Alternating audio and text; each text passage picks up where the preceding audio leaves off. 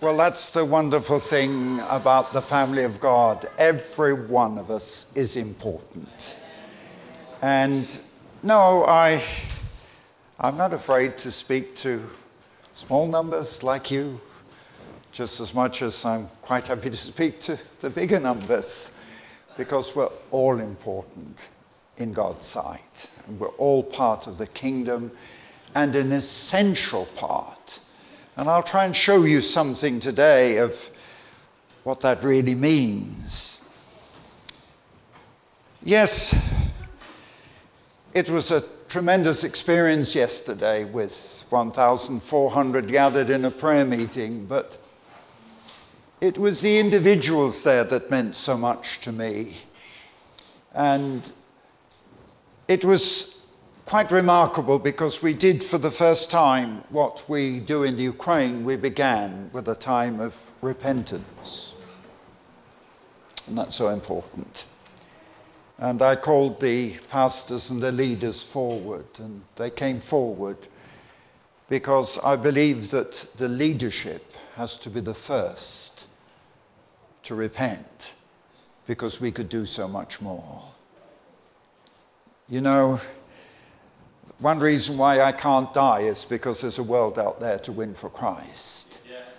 That's why I can't stop working. People say, you know, pastors retire. I don't retire, I simply refire. And it's quite interesting because in the former communist union, I find it tragic that young pastors that worked with me many years ago, many of them are no longer in the ministry. For one reason or another, they retire, they give up, they stop. We cannot stop. We have to carry on in the kingdom of God. So it is important to be here with you. And you know, there's so much I want to share. And let me start by taking one particular verse. It's simply in the Acts, you know the verse, you don't even need to open your Bible, I'm sure. It's in Acts chapter 1, verse 8. You shall receive power after the Holy Spirit is come. Now these are the words of Jesus. And he says to his disciples in those early days after the resurrection, you're going to receive power after the Holy Spirit is come. And you will become witnesses. And you know, to me, this is so important because we're called to be witnesses of the power and the glory of God. And if you look, it's these signs shall follow those that believe. They shall lay hands on the sick, and they shall be healed. And we have to get out there and preach that gospel with power and authority. But power and authority doesn't come from us, it comes from God. We have no power, we have no authority of ourselves. But what we have is the gift of God. And somehow there has to be a demonstration. And what I do believe is this, that one reason why we don't see more people come into the kingdom is because we're not demonstrating enough of the power and the glory of God. And when I see the power, when I see the miracles, and people, then they want what I have. They want what they see. Just as in the time of Jesus, they saw. And Peter, in describing Jesus, says, a man but approved of God among you by miracles and signs and wonders. And you know, they followed him for the miracles. I don't believe there's a living man who has seen today as many miracles as I've seen. I mean, it's incredible that I can be preaching the gospel to 10,000 people and see 3,000 people miraculously healed in one meeting.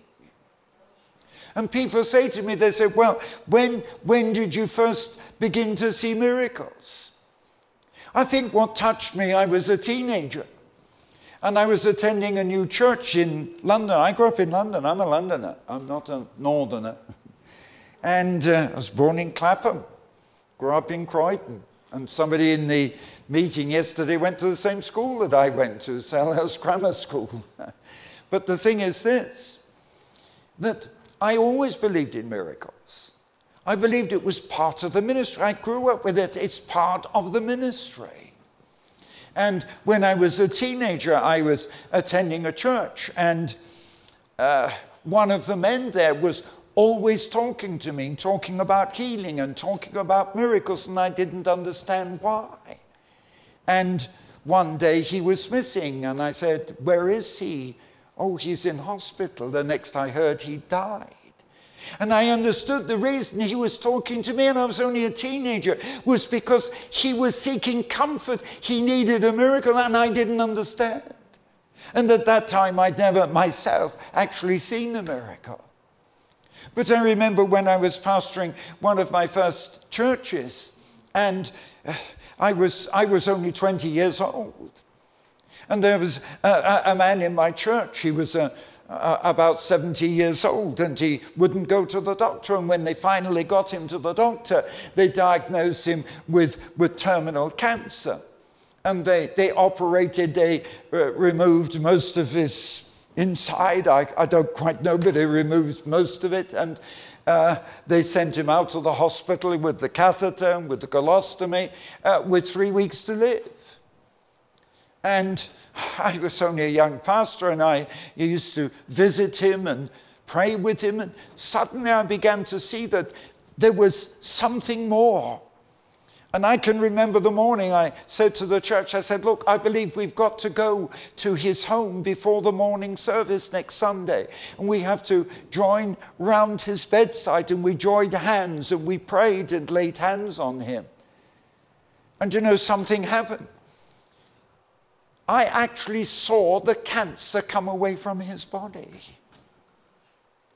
And so they took him back into hospital.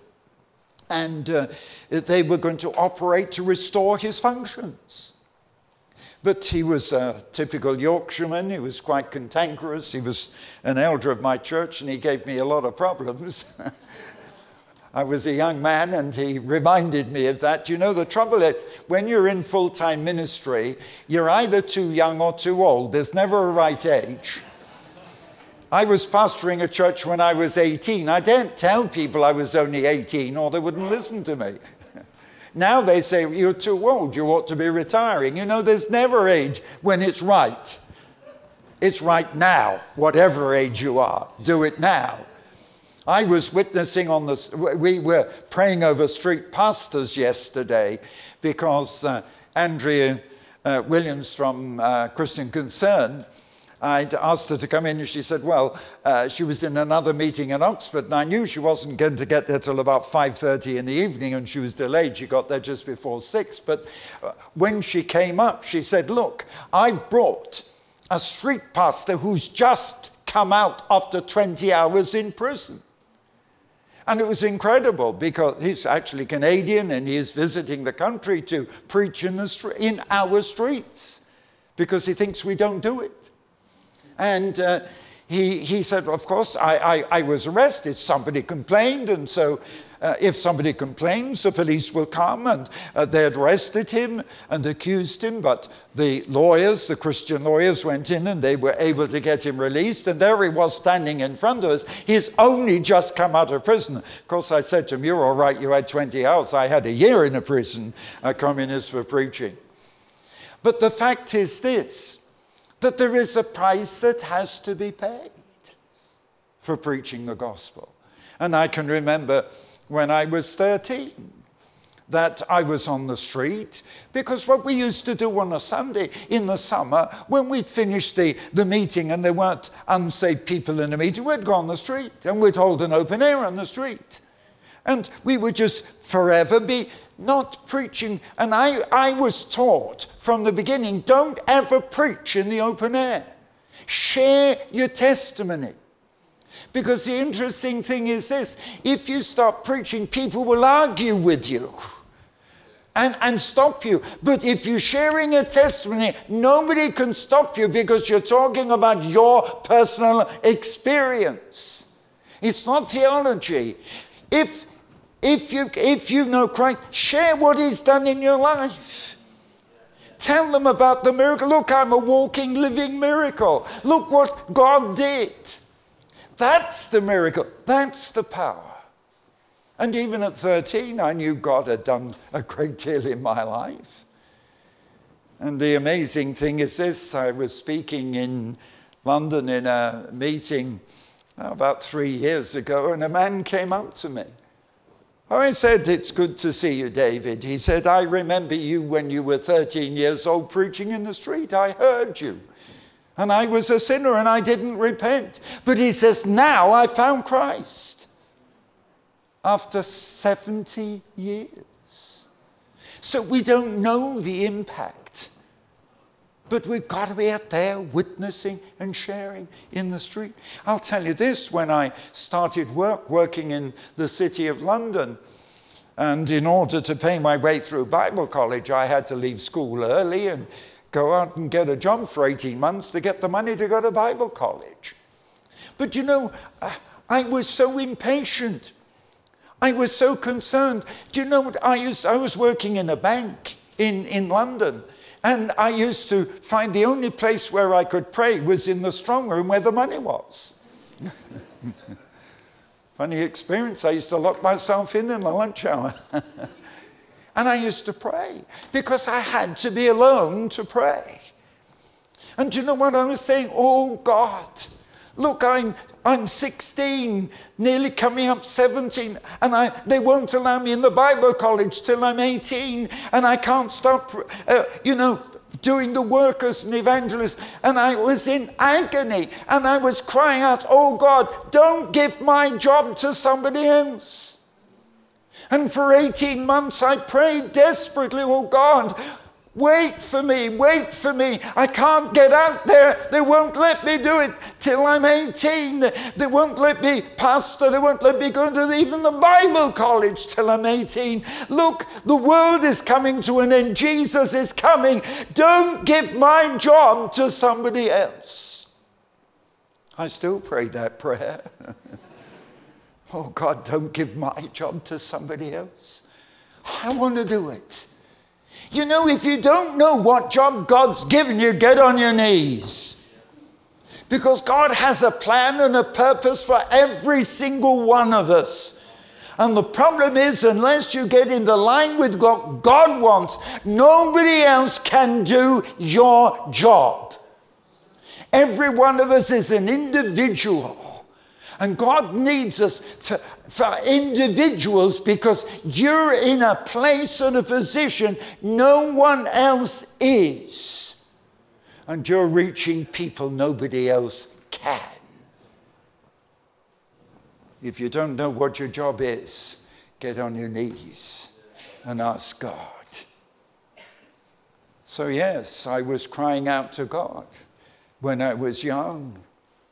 And so I was only 20. Well, I pastored when I was 18. You see, I was so impatient.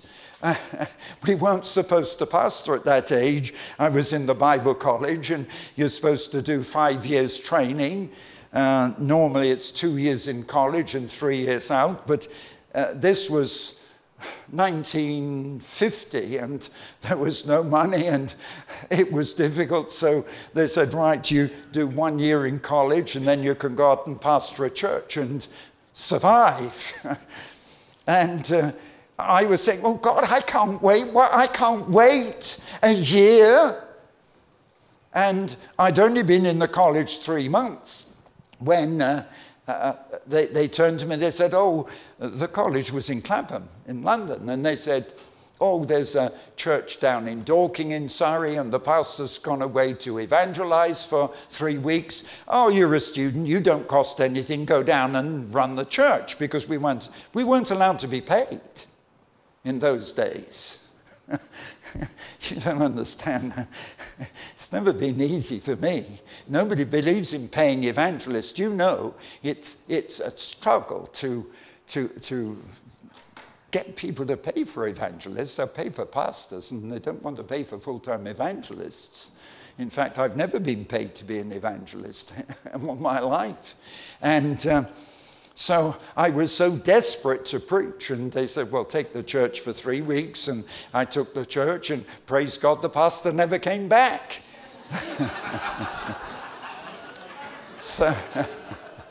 And I was cheap labor, so I ran the church, and I was in Bible college. Well, after I'd been there for 3 months, what happened? It came to the summer vacation, and all the students went off on holiday, and I said, look, I've got no more college, I've only got the church, what do I do? So I found a businessman, he lent me a tent, I got a tent, stuck it up in the field, and began preaching the gospel in the tent. Well, what else do you do? Don't you do that? So that's all I did. I didn't have any money, but I found a Christian businessman, and he'd got a marquee, and he lent me a truck or something. I used to borrow a truck and go off and get tents and stick them up in the field and get some people and just preach Christ. And people get saved if you preach Christ. And you know, I don't change. I still do the same now. I still preach in the open air. By the time I was 18, I graduated from the street round the church to Hyde Park Corner.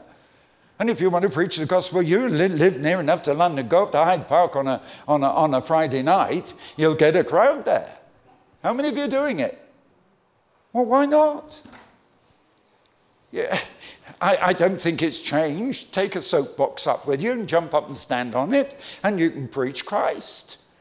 Well, when we used to go up there, we had every kind of speaker there, and there were the communists, the atheists, and whatever they believed in, they'd be up there speaking, and we found out the way to draw a crowd. I'll tell you how to draw a crowd. We used to go to the speaker, who didn't care what it was, atheist, communist, or whatever, the one with the biggest crowd. And it only wants 3 of you, and you heckle him. Don't preach the gospel at this stage. All you do is argue with him. You see, whatever he says, disagree and argue with him. And a crowd comes, because they like an argument. That's how you get a crowd. You see, a crowd comes. And when the crowd got big enough, we'd go and put our soapbox down, and the crowd would follow us. And there you are. Then you can preach Christ. We got people saved every week. You can do it.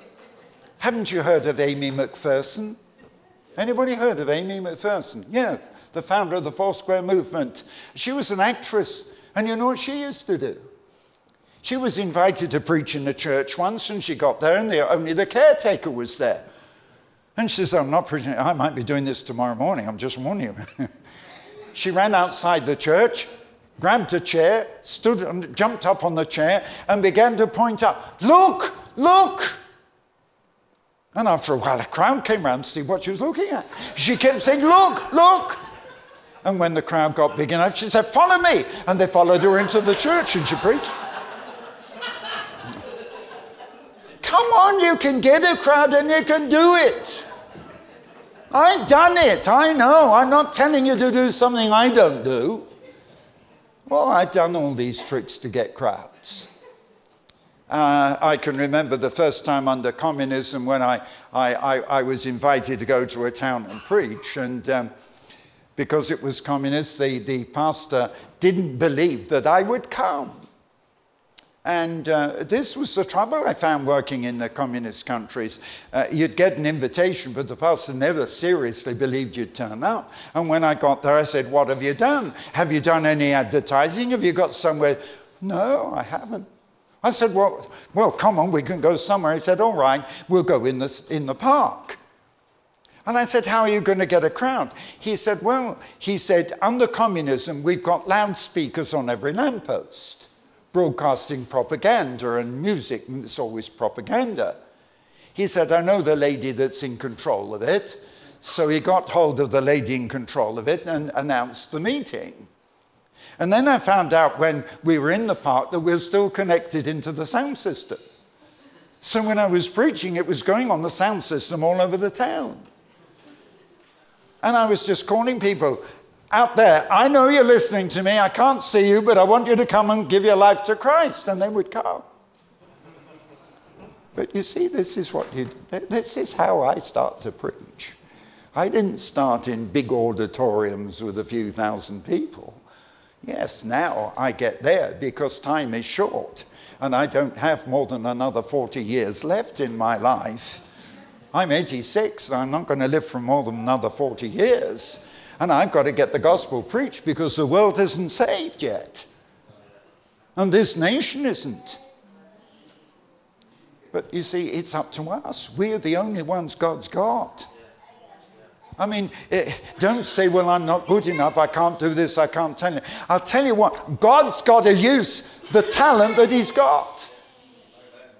And you're the only ones he's got left. Come on, we want to be out there on the street. I tell you, if I were here, I wouldn't preach to empty seats. I'd get a crowd in somehow and preach to them. I remember when I was pastoring, because for a number of years I did pastor a church, and I was always evangelizing, and I was getting young people in. I ran a youth club, and they loved it because we did all sorts of things, you see, with these young boys. And the condition of the youth club was they could come during the week and they could have all the activities. One condition: if you don't come on Sunday night, you don't come in the week. So they came on Sunday night. And Sunday night, I preached the gospel. But then the old ladies in my church were complaining. I can see I've got some competition over here. All right, are you going to preach instead of me?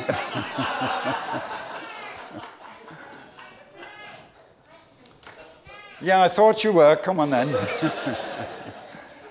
So the ladies used to complain about these boys. They said, look, Pastor, it's terrible. They make so much noise in the back of the church. We can't worship God. And they said, Pastor, stop them. Don't let them come. I said, sorry, ladies. These boys need Jesus. I said, don't grumble to me. Grumble to God up there. Give him your complaints. I said, I want you to, each one of you, choose one of those troublesome boys and pray him into the kingdom. So what happened to these boys? It was quite a miracle, you see. What happened is they got saved. And do you know, one of those boys pastors the largest church in the north of England. And where I live in the north of England, 3 of the churches, the pastors are those boys who found Christ because the women in the church prayed. Do you understand what God can do in a simple way? And I want to challenge you because this is what God says. Now, this man, I'm telling you, when I was just 20 years old, and this man is dying of cancer, and God had healed him, and he went back into the hospital, and they were going to restore. He was given 3 weeks to live, and they were going to restore his function. And he was so cantankerous that after a week, they threw him out of the hospital and refused to operate. God so restored that man, he was back in the church, and he never ever died of cancer. He simply died of old age. You see, God works these kind of miracles. But what we need to have is an experimental faith.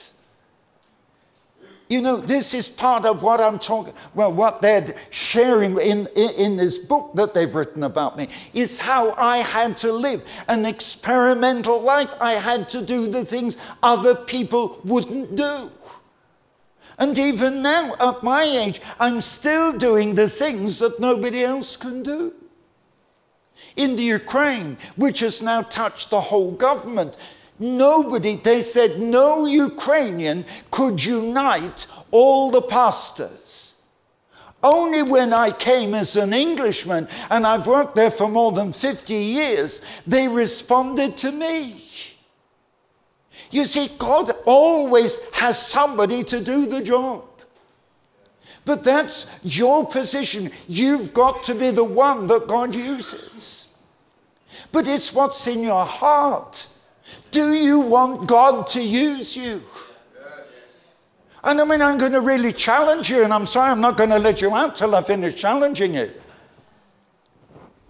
Are you willing to let God use you where you are? Yes. Well, then put your life on the altar and God will use you. They say it's a tremendous story how that one old preacher, he'd come to the end of his life and he said, I've never led one person to Christ. And he was sat on a wall on the side of the road. And he's saying, oh God, all these years and I've done nothing. I've pastored, but I've not led one person to Christ. And the young man came by and he stopped him, and the young man just looked and said, why are you so sad? And he said, because I've not led anybody to Christ. He led that young man to Christ. That young man became a powerful evangelist who won thousands for Christ.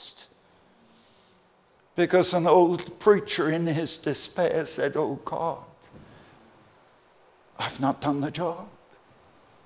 Do you understand? Don't forget what I had to pray when I was a teenager. Oh God, don't give my job to somebody else. If only some of you here, if only one or two of you could so sense, look, I'm going to work for God, that you could pray like that and say, oh God, tell me what thy job is, show me what thy job is, and then don't give my job to somebody else. Because if you don't do it, God's to find somebody else. But you're in a unique position that nobody else is.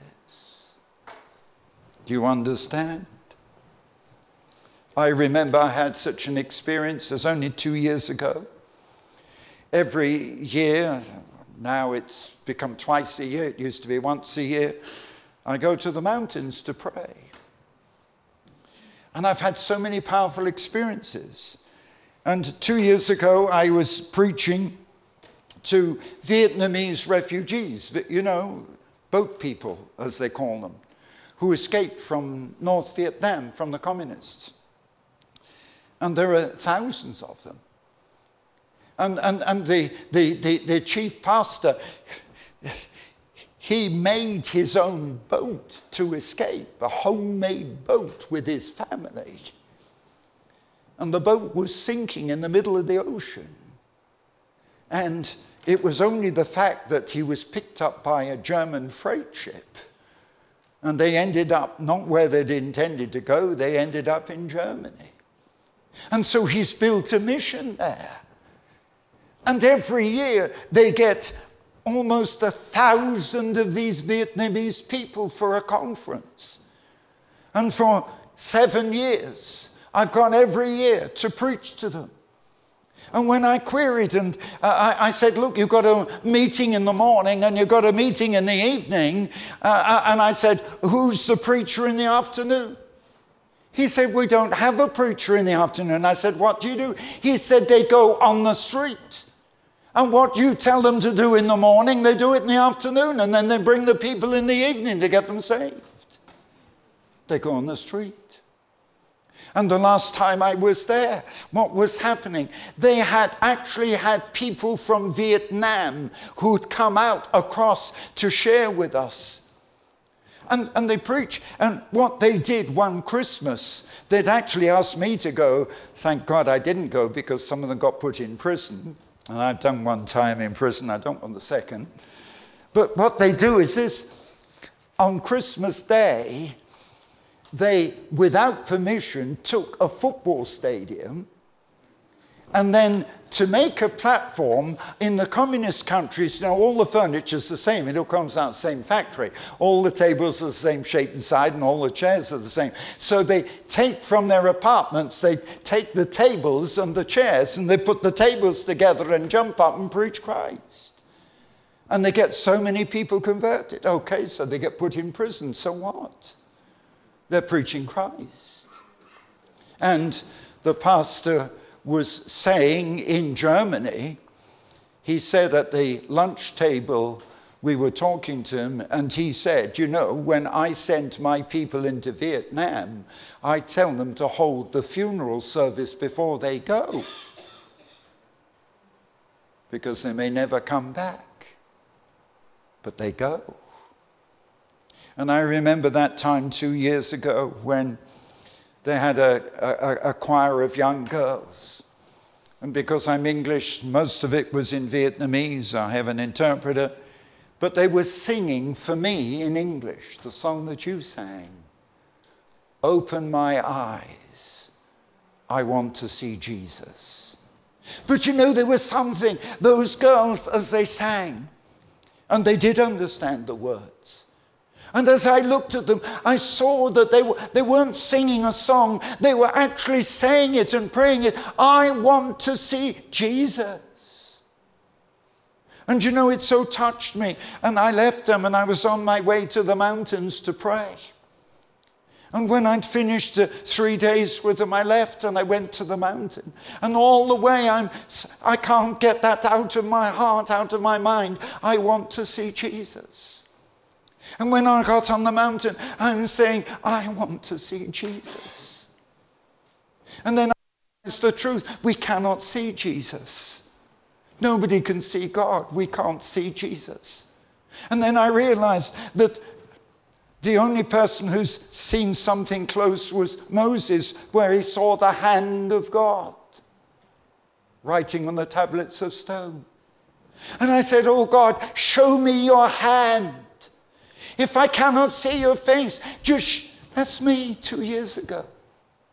I'm saying, oh God, show me your hand. But what is the hand of God? If you see the hand of God, what is the hand of God? It's not writing, it's the miracles, it's the power. The hand of God is the miracles, the healings, and all the other miracles. Healings are just a fraction. Don't just look at healings. I see every kind of miracle. And I said, oh God, I want to see your hand. And I'm crying out to God on the top of that mountain. And that particular day, although I was 10,000 feet, 3,000 meters up in the air, the cloud was so thick that it covered the whole of the mountain. You couldn't see a thing. Normally you can see for hundreds of miles from that height. And I could see nothing, and the whole sky was covered. And I was saying, oh God, I want you to show your hand. I want you to, in my life, I want to see more miracles. I want you to show yourself. I said, oh God, if you will show yourself, open the sky for a moment. Let me see for a moment blue sky instead of this cloud. If you will show me your hand, open the cloud. And then suddenly the cloud above me opened. And I saw the blue sky. You know, since then my ministry's been different. Because I've seen more of the hand of God in my life. You see, even in my life, something has to change. It's not enough. I can't look at the past. Most people, when they get to my age, they're looking at the past, what happened. I remember because at one time I was talking about the miracles in my life, you know, how I was healed of throat cancer by a miracle. And when I was healed of cancer, the cancer did not disappear. God cut it out with a knife. The surgeons said, somebody has operated, we can see the scar where somebody has cut the cancer out. You know the story about my release from prison, how after praying, God, instead of my being in the prison for 10 years, 5 years for Bible smuggling and 5 years for preaching the gospel, God, by a miracle, released me after only 1 year. But that's not enough. And I was seeking more, and I was saying, oh God, I'm tired of talking about the stories of the past. I want a fresh miracle. I want another miracle. So I got lung cancer. And I prayed, and God miraculously healed me of lung cancer. And that's only 15 years ago. You see, we need to see more and more miracles. I'm not satisfied with the past. I'm looking to the future. I mean, it was wonderful yesterday to see 1,400 people in that prayer meeting, but we're not looking back, we're looking forward. The next meeting, we're going to have 7,000. You see, we mustn't just look back. Look what I did. I'm looking forward what God is going to do in the future. And it's getting bigger and bigger. I remember how in Lithuania we saw a phenomenal miracle. We were in the big football stadium for 3 days, and we were getting 12,000 people there. And I can remember on one night, I'd been calling them to repent, and you get anything up to 2,000, 3,000, 4,000 people repenting. And then after that, I was praying for the sick, and it's normal to see about 3,000 people healed. And they come on the platform and testify. Well, it isn't just a matter they're healed. If they're healed, you come up here and because it's the evidence of the witness that they're healed that's the miracle. And you get people testifying of healing of cancers, of blindness, of being crippled. I've seen so many broken legs healed, people jumping up and down. In fact, I'll come back to Lithuania. I saw an incredible miracle in Germany. I was invited to speak to a group of people. And when I said, who are these people? They said they're esoteric. And my office translated that as being that they were sort of religious people. But it turned out they weren't. They were spiritists. And these were spirit healers, you know. Healing through spiritism. And they said to me, don't preach. I said, what about no, they don't want you to read the Bible. I said, why am I here? They said they're here to see if your God works bigger miracles than their gods. And so somebody said, oh, well, bring someone down who's maybe got a pain in their arm. I said, that won't convince anybody. I said, I want you to bring forward the person who's got more sickness or problems than anybody else. They brought a young man down. And this young man had been hang gliding, you know, jumping off mountains with a parachute. I'm sure you all do it, you young people. Oh, come on, you've got to do some adventure somewhere. If you don't do it preaching the gospel, jump off a few mountains. Teach yourself what adventure really is. And this guy, the parachute hadn't opened and he'd smashed down to the ground. And so when they brought him in, he was crippled, paralyzed down one side. He couldn't speak. He's got head injuries, every kind of injury. What was I going to do? I just called upon God. Lord, you're going to have to show your power here somehow. And God instantly healed that man. But you see, these people weren't Christian. And we were meeting, there was 400 of these people, and that we were meeting in the ballroom of an expensive hotel. And you know, they did something I've never seen Christians do. These spiritists had never seen a miracle before, and they were standing on their chairs with excitement. I don't know what's wrong with Christians. You don't get excited like that. I'd rather preach to sinners. They respond. And I'll tell you what happened. I just looked, and on the front row I could see there was a lady on the front row, and she didn't get up and stand up on a chair. And I said, what's wrong? Oh, she said, I've got polio and I can't stand. I discovered afterwards she was the witch in the forest that they took all the kids to for healing. And what she was doing, not healing them, but filling them demonic spirits. And here she is, she's saying, I can't get up because I've got polio. And I said to her, will you let me cast the demons out? She said, yes. And I cast the demons out, and she got up. And then I called them to repent, and they repented. It took 3 months for the local church to cancel these 400 people. Why? Because you need the demonstration of the power of God. Look, are you seeing that kind of demonstration in your life? Come on, let's get real. I can't operate without it. I can't. And so I was in Lithuania, and we'd only got 12,000 people there every night. And this particular night, I'd preached the gospel, and there was one man there as a member of the government. And he didn't repent. And he told us afterwards, he said, I didn't believe that sort of religious stuff. But he said, when David said that he wasn't a healer, because I'm not a healer, I'm not going to heal the people. And I tell the people, I say, I'm not a healer, Jesus is. And I say, if you want a miracle, you do what the Bible said. Jesus said, these signs will follow those that believe. They'll lay hands on the sick and they'll be healed. And I say, if you're sick, lay your hands on yourself. And I teach them what to pray. I teach them a prayer to call on Jesus. Not ask me. If you want to be healed, I'm in here. If you want to be healed, don't ask me. There's only Jesus who's going to do it. Ask him direct yourself. Amen. And this man was total unbelief.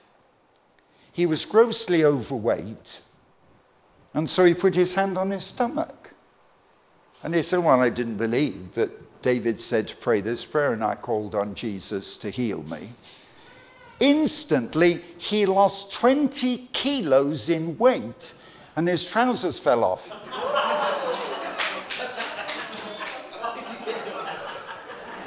So would yours if you lost 20 kilos.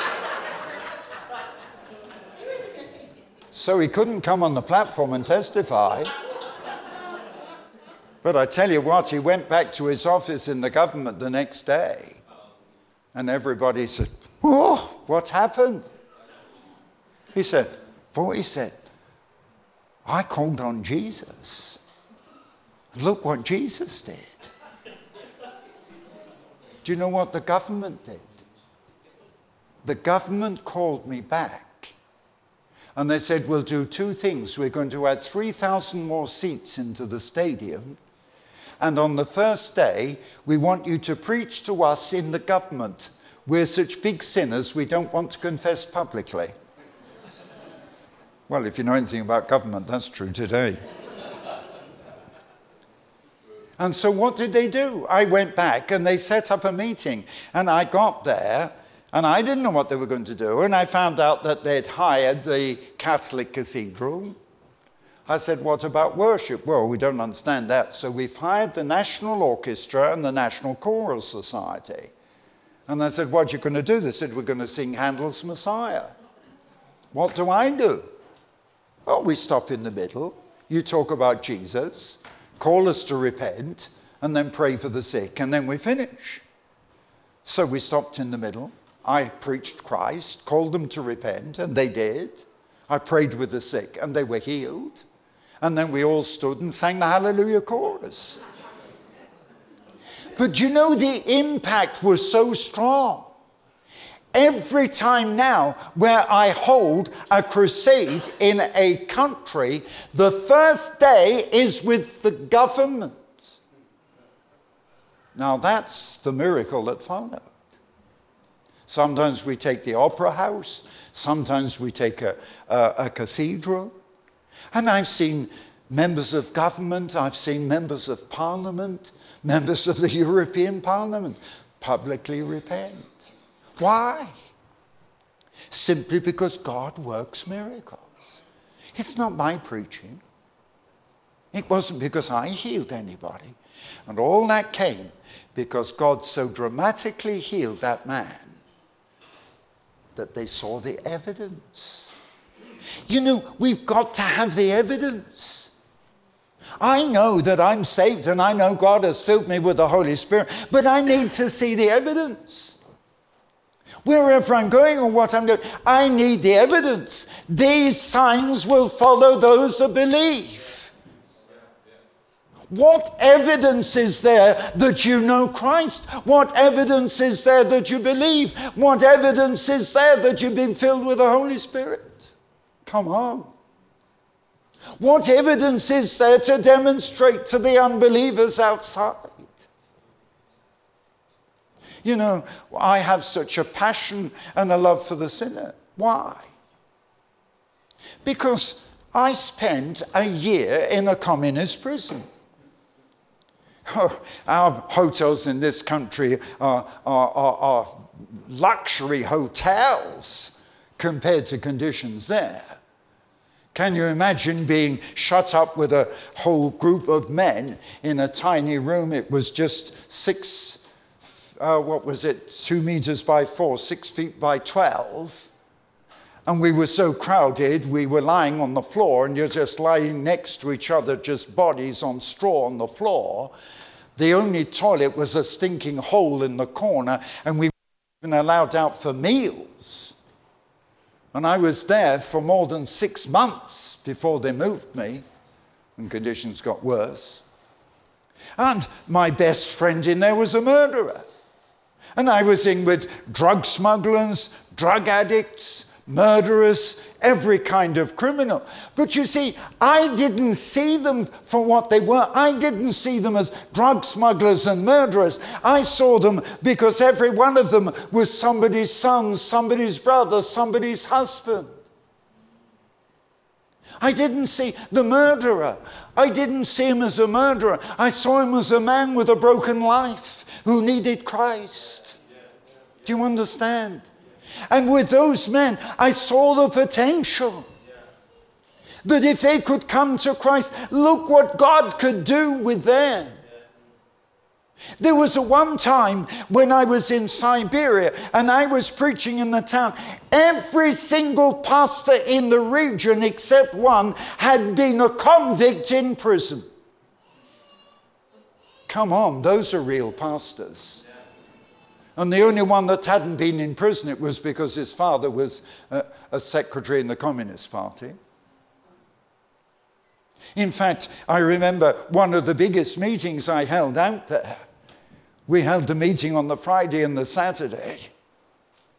And the pastor was too afraid to have the meeting because he hadn't got permission on the Sunday because he'd escaped from prison. He said, if they see me, they'll arrest me and put me back in prison. And he was the pastor. I said, what you're afraid of? We will have the meeting on the Sunday. We did.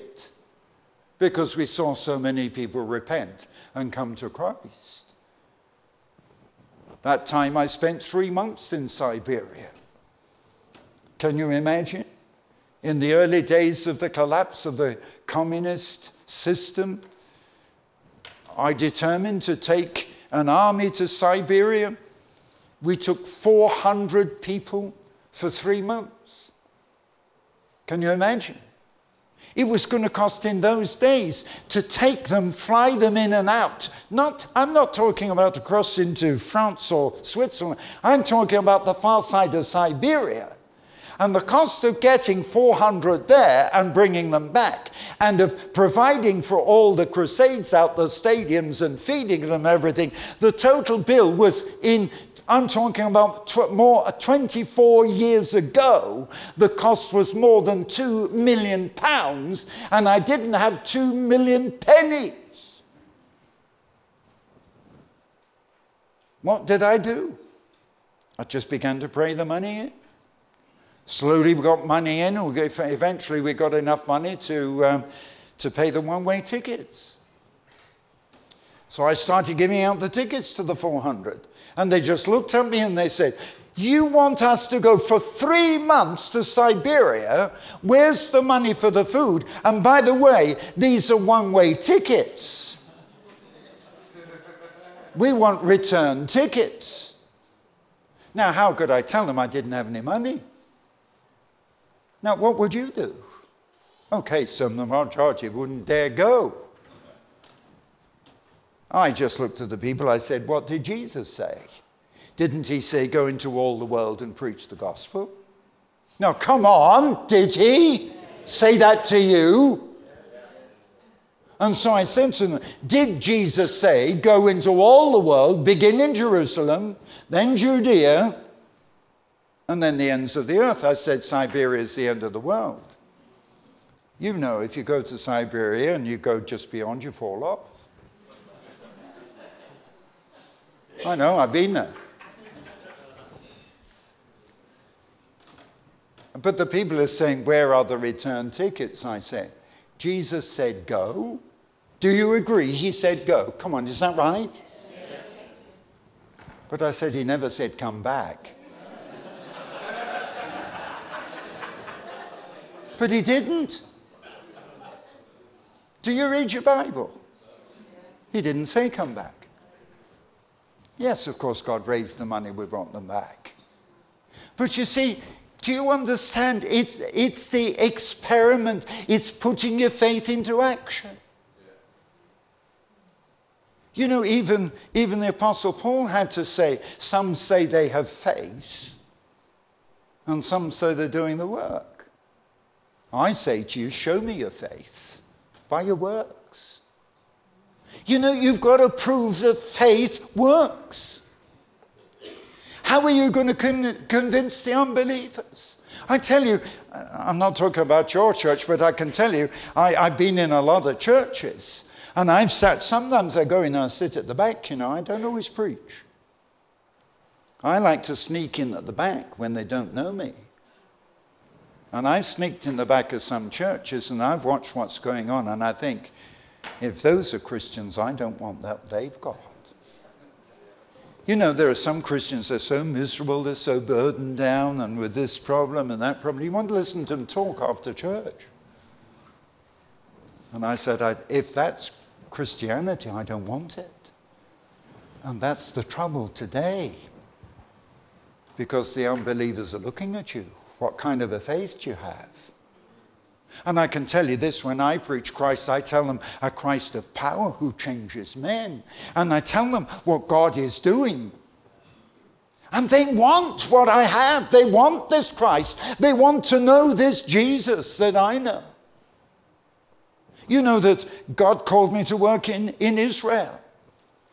And God called me to work amongst the Holocaust survivors. And I remember the first time when they set the meeting up there. And in those days, I was going to get 200, 300, 400 of these unbelieving Jews. And I knew that every one of them was a survivor from the Holocaust. And I said, how can I go? And I cried out to God, and I was so desperate. And I prayed something that frightened my staff. I said, I'm so afraid. What can I say to these people? Look, these are people who, because they know our God.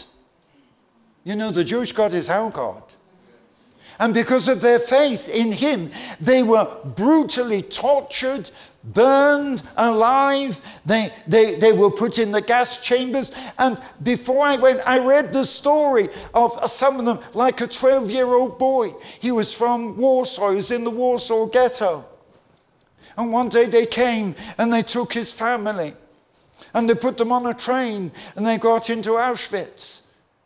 And when this 12-year-old boy got off the train, he and his father, because they appeared strong, were put in the labor camp. And his mother and his baby sister didn't even get a meal. They went straight into the furnace. And he saw his father died in there. He survived. How can I preach Christ to them?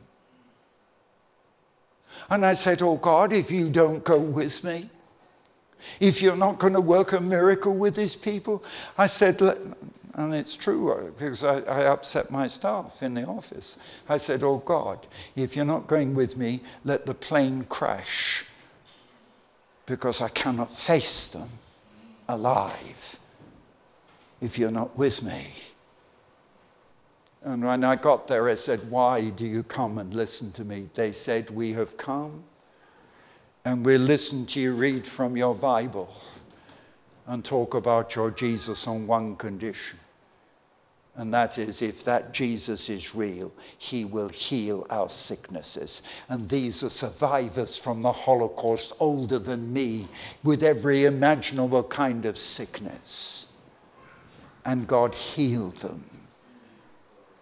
And you know what I have in my office? I have the picture that they sent me. I was looking at it only 3 days ago.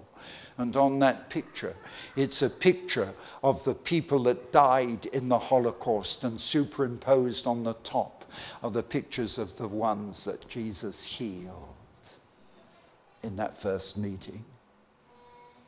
Do you understand the reality? But you see, we have an understanding. We've got to know this kind of God. But you see, it's not even just in the preaching the gospel. We need an experimental faith in our own lives. We need something that's real and powerful. I believe that Jesus is coming. He's coming soon. But you know what the scripture says about the church? Jesus said, the 5 wise and the 5 foolish virgins. And you know that's the church today. And half had no oil in their lamps. And when they were sent to the supermarket to buy the oil, the bridegroom came, and the 5 wise were inside. And the other 5, when they'd come back from the supermarket, that Jesus said the door was shut. And they didn't get in the door. What a challenge, Christian.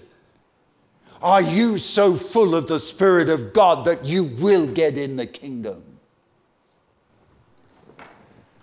Jesus said, the kingdom of God is like a marriage feast. And the king sends out the commandment to the invited guests. And they all make excuses.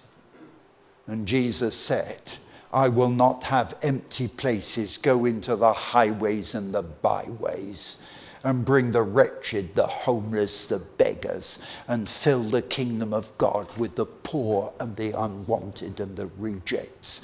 And there's going to be more rejects and unwanted and homeless in the kingdom of God than sanctimonious religious people. Oh God, give us reality in our faith. Give us reality in our lives. Do you know, I couldn't do the job that I do if I didn't have reality. But Jesus said in Mark 16, go into all the world and preach the gospel, and these signs will follow those that believe. If there's no evidence of your Christian experience to the unbelieving world outside, where is your faith? Where is your Christ? Where is your salvation? If your life is not marked as being different, then where is your life? Come on. If I'm not different to others, if my faith is not real and practical. Look, the reason I see so many miracles of healing is I tell the people bluntly, twice I've had cancer. And the first time I was still pastor of the church. Where I am now, I'm not pastor now. I haven't been pastor there for 50 years. But 50 years ago, I was pastor of the church. We'd seen miracles. When I held a crusade there, we still got the newspaper, which says the blind could see and the cripples were healed. The newspaper published the story, and it's still there. And when I got sick with cancer, the church turned on me. And they said, look, it's all right him praying for other people. You see, when he's sick, he'll be the first to go to the hospital and get treated. I couldn't go to the hospital. Oh, I had to go to get the diagnosis because as my daughter, who's a nurse, she was there yesterday. You know what she said to me? She said, Dad, if they don't prove that you've got cancer, you can't claim a miracle. No, it's true. So I had to go and get the evidence. But the thing was this, the church looked at me and said, does he believe himself what he preaches? It's about time somebody challenged your faith that way. No, it is. I'm sorry. If I pray something for you, I'm going to pray that you get challenged. challenged over your faith, challenged over your life. It's all right singing and worshiping God. That's wonderful. I need it. But boy, oh boy, when you finish singing, get out and put it into practice. Yeah. If you don't, you become like empty vessels. And empty vessels make the most noise.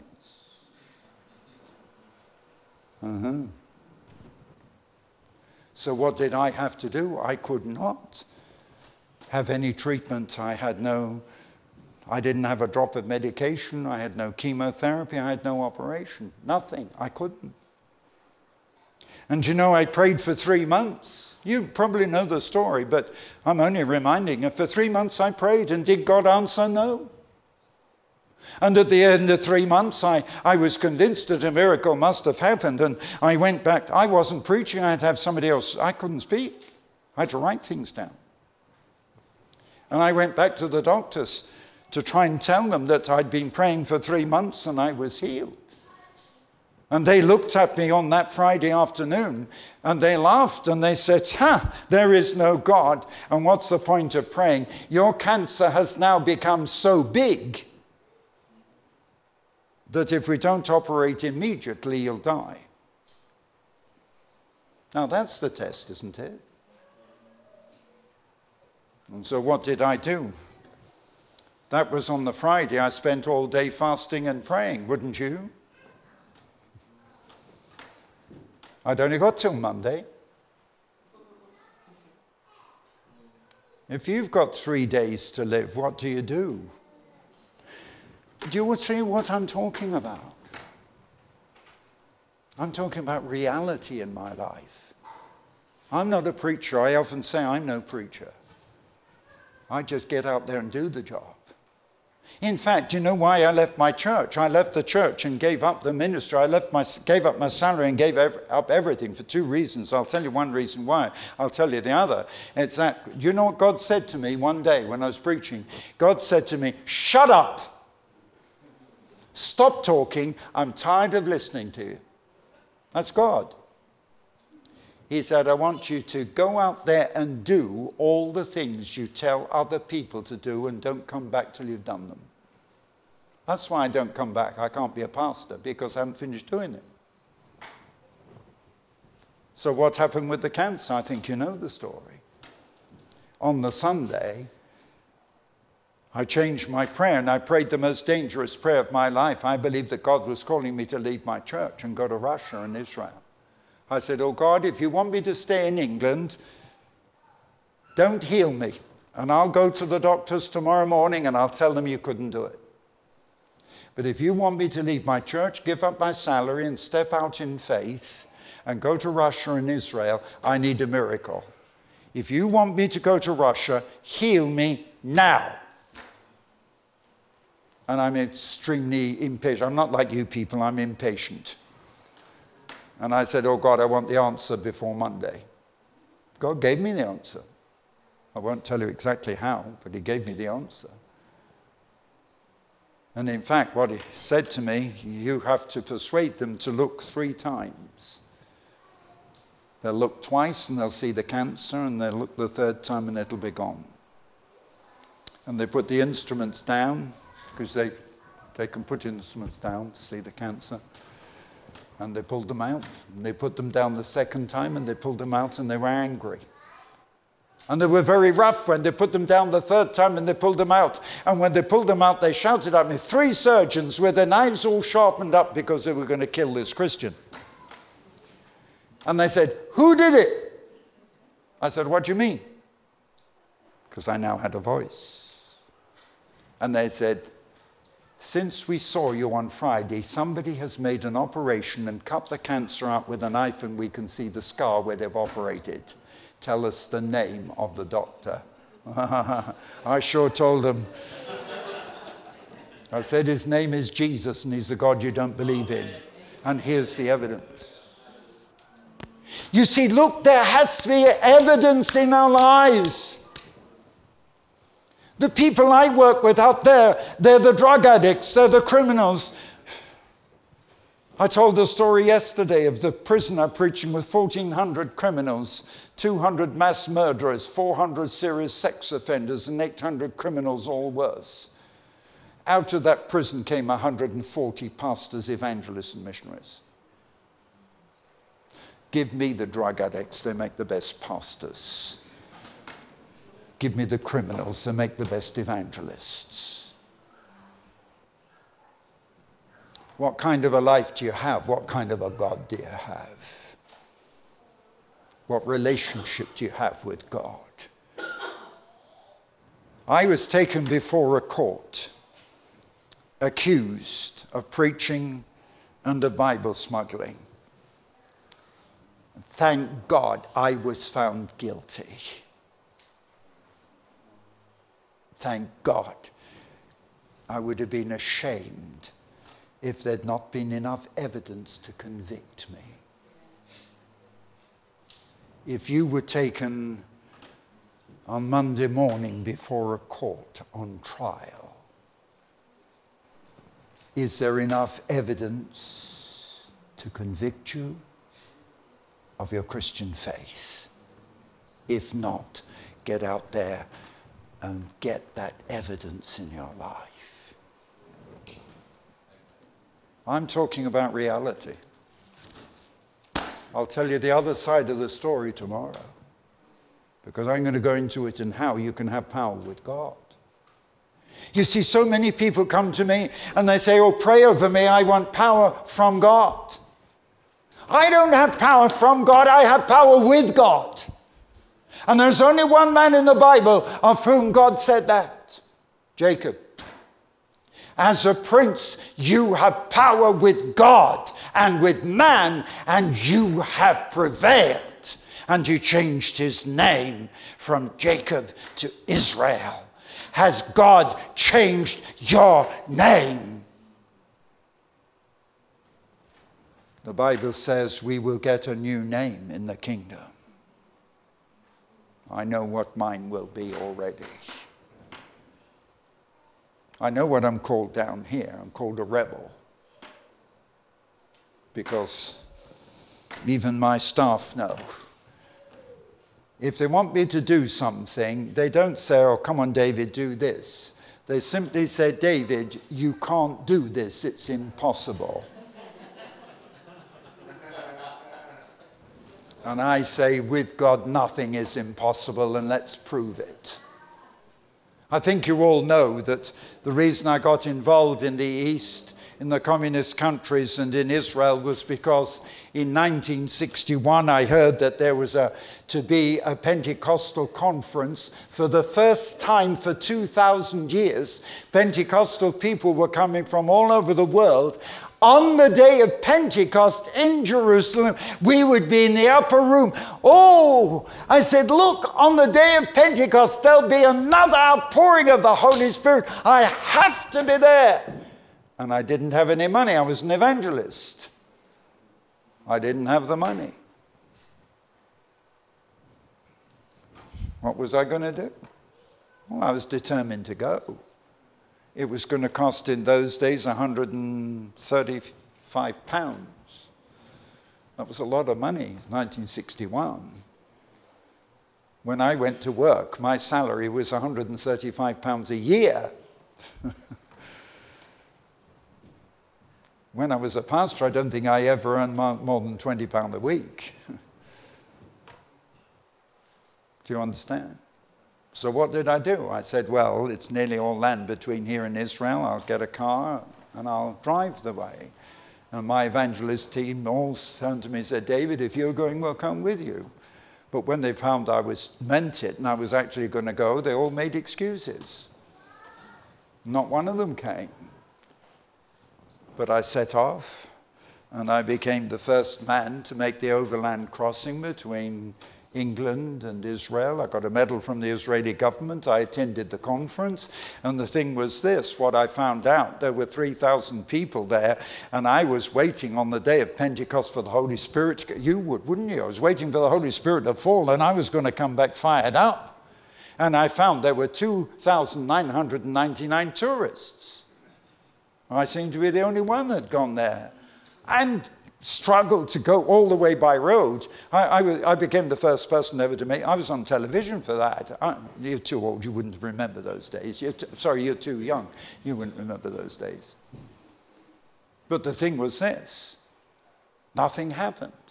And I remember exactly 40 years, almost to the day, 40 years later, 2001, I was back in Jerusalem renting the same hall to evangelize. And walking around that hall in Israel and praying, I was angry with God. I said, I came here 40 years ago on the day of Pentecost. Nothing happened. There was no fire. There was no explosion. There was nothing. Oh God, why? And God stopped me in my tracks. He said, what happened 40 years ago? I said, oh God, forgive me.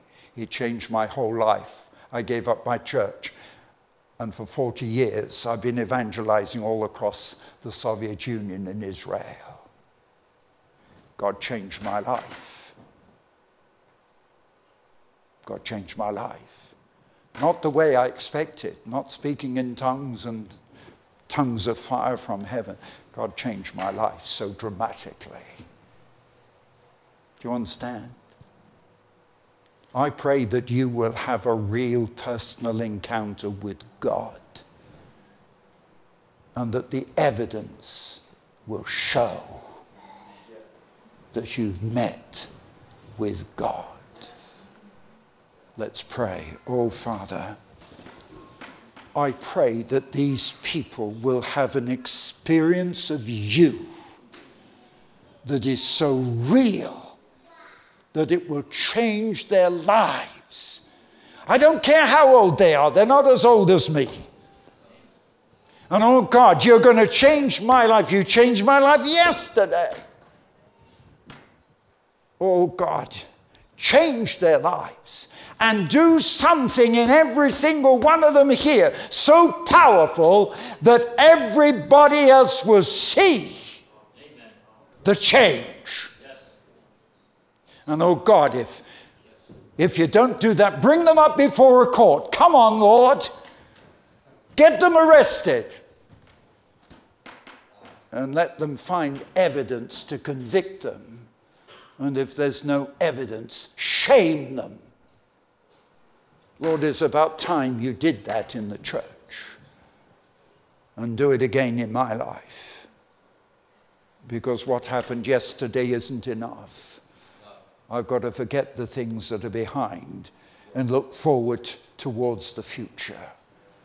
My life in Christ is not yesterday. My life in Christ is only today and tomorrow. And I want to remind you, your life in Christ is not your past. It's your today and your tomorrow. Oh God, make this real to these people. Oh God, if you make it real, you can change the whole of Britain with these people here. Oh God, if this is real, you could take half these people and change the whole of London. And if you take them all, they could change the world. Oh God, change me dramatically and powerfully every day until people can see Christ in me. Oh God, let them see Christ in us. That they don't see us anymore, but only the Christ we love and serve. Oh God, change Basildon by the preaching of the gospel here in this place. Oh God, send the Holy Spirit and let that Spirit fall here, not in emotion, but Holy Spirit, when you come, you change lives. And the evidence of the Holy Spirit's not just speaking in tongues, but it's the power of God in you. In Jesus' name, amen. And tomorrow I'm going to tell you how to do it. I'm going to tell you what God showed me 2 years ago, how your life can change.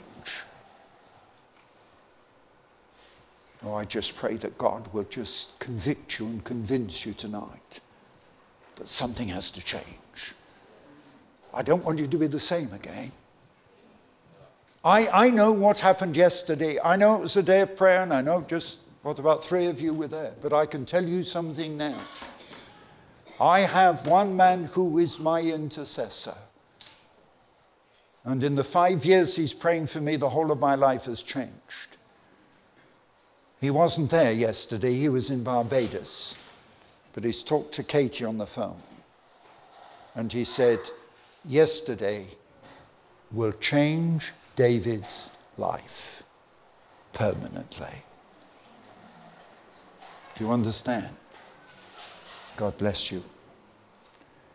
How many of you want this kind of power and change in your life? Well, I want you to stand. And God help you if you stand and don't do what you say. Oh, I'm sorry, I'm no good preacher. You'll never invite me back here again by the time I finished with you tomorrow. Because I'll tell you this, if you make a promise to God and don't keep it, don't expect to get through those pearly gates. Because what I've learned with God is if I make a promise to God and I don't keep it, how do I expect God to keep his promises to me? Come on, it's a two-way relationship. I'm sorry, it's a two-way relationship. And I daren't, at my age, say something to God and not do it. I don't really want to tell you, but we were so heavily in debt at the turn of this year, and we couldn't pay our debts in Israel. And we were going to be sued because there was no money, and we prayed there was no money. And when I prayed, God said, David, you're going to borrow every cent of that money and pay the bill. I'm not going to tell you how much it was. It took me a month to raise the money, and I paid every cent of that bill. And if God doesn't give it back, I will be bankrupt shortly. Why? Because I have a covenant with God. If he says, do it, for God's sake, do it. Because God never fails. I'll not go bankrupt. God will not fail me. God will give me back every cent I borrowed. He'll clear all my debts. And he's going to open the windows of heaven and pour me out a blessing bigger than you could ever contain. I've got a bigger store. I've got a bigger reservoir than you. And God's going to fill it. Malachi 3, bring me all the tithes into the storehouse and prove me now. If I will not pour you out a blessing so big you can't contain it. That's Malachi 3:10. If I ask you to give, I've given more than you give. I'm the largest donor in the mission. Did you know that? And I don't get a salary. Why? Because I've a God. Oh, Father, I pray for these people. Lord, let them talk to you now. But, oh God, be so strict with them that they will not make a promise to you that they will not keep. Because, oh God, if they make a promise and don't keep it, then you are not going to honor your word. Now I want you to make a promise to God as to what you want and what you will do. Don't tell me, you tell God what you're going to do right now. Don't tell him something that you can't keep. It might be impossible. The things that God tells me to do are totally impossible. The things I tell God I'll do are totally impossible. How did I manage to preach to nearly 5,000 people in Caesarea a year ago? That was impossible. You can't do it. It's against the law in Israel. But the devil didn't stop me. We did it. Oh God, just touch this whole meeting now by your Holy Spirit. Bring conviction tonight. And oh God, give them the grace and the faith to make a covenant with you. Now make that covenant with God. And Father, I pray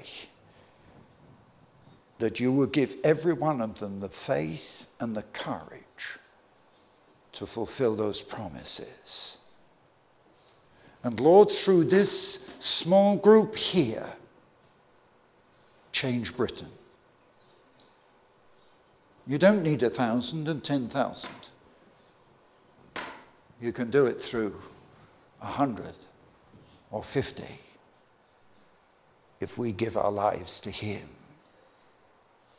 In Jesus' name. Father, I pray the Holy Spirit to seal this meeting. Holy Spirit, you are the seal of God, as we're going to share tomorrow. You are the sealing on our lives. That heavenly imprint, oh God, with everyone here who means business with you. Everyone that means business with you, put that stamp, that mark on their lives. Now, by your hand, touch them. Not with emotion, but with conviction. In Jesus' name. Amen. Amen. How many of you want a miracle of healing? Put up your hands. Right. Father, I'm asking you that those who've raised their hands, you'll work a miracle. And the first part of the miracle is that you'll give them faith to believe for a miracle. In Jesus' name. If you want a miracle of healing, put your hand where your sickness is. Wherever the symptoms are, wherever the pain, if it's your legs, you sit down if you have to, whatever, but put your hand there. Father, I'm praying that you're going to visit these people with the gift of faith.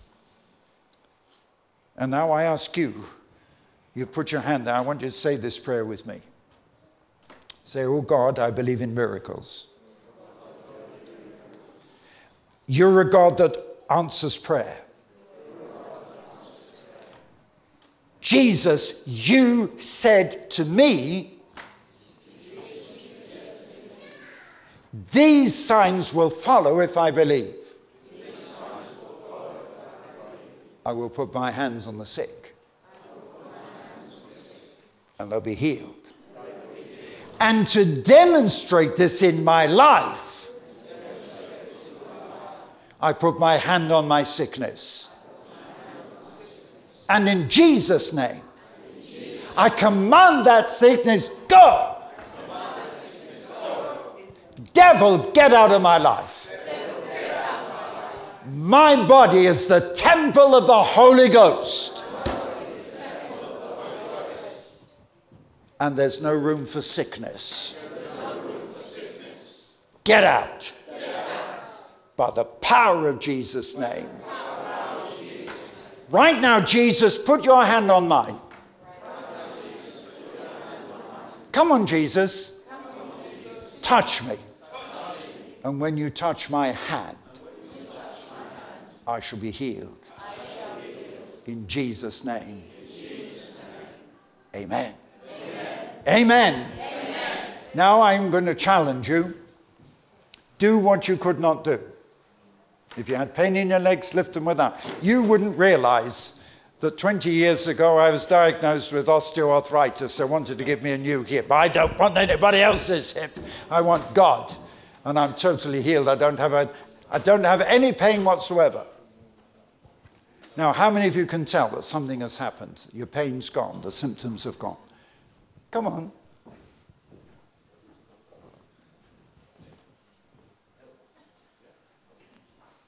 Come on, isn't there anyone who can experience that? Well, if you haven't experienced it right now, I tell you, the sinners, they're easier to teach. They don't have the doubts. They believe more quickly. Well, I'll tell you what to do. You just keep praying, go home tonight, come back tomorrow and tell us that God's healed you. All right? Because what I find with so many people, the miracle happens when they go out. With Jesus, it says, with the lepers, as they went, they were cleansed. And I find so many people that come back, people come back after 5 years or 10 years saying, you remember me, I was dying with cancer and God healed me, I was blind and God opened my... They come back 5, 10 years later and tell me. So come back in the morning and tell me that God's worked the miracle, all right? God bless you. I better shut up.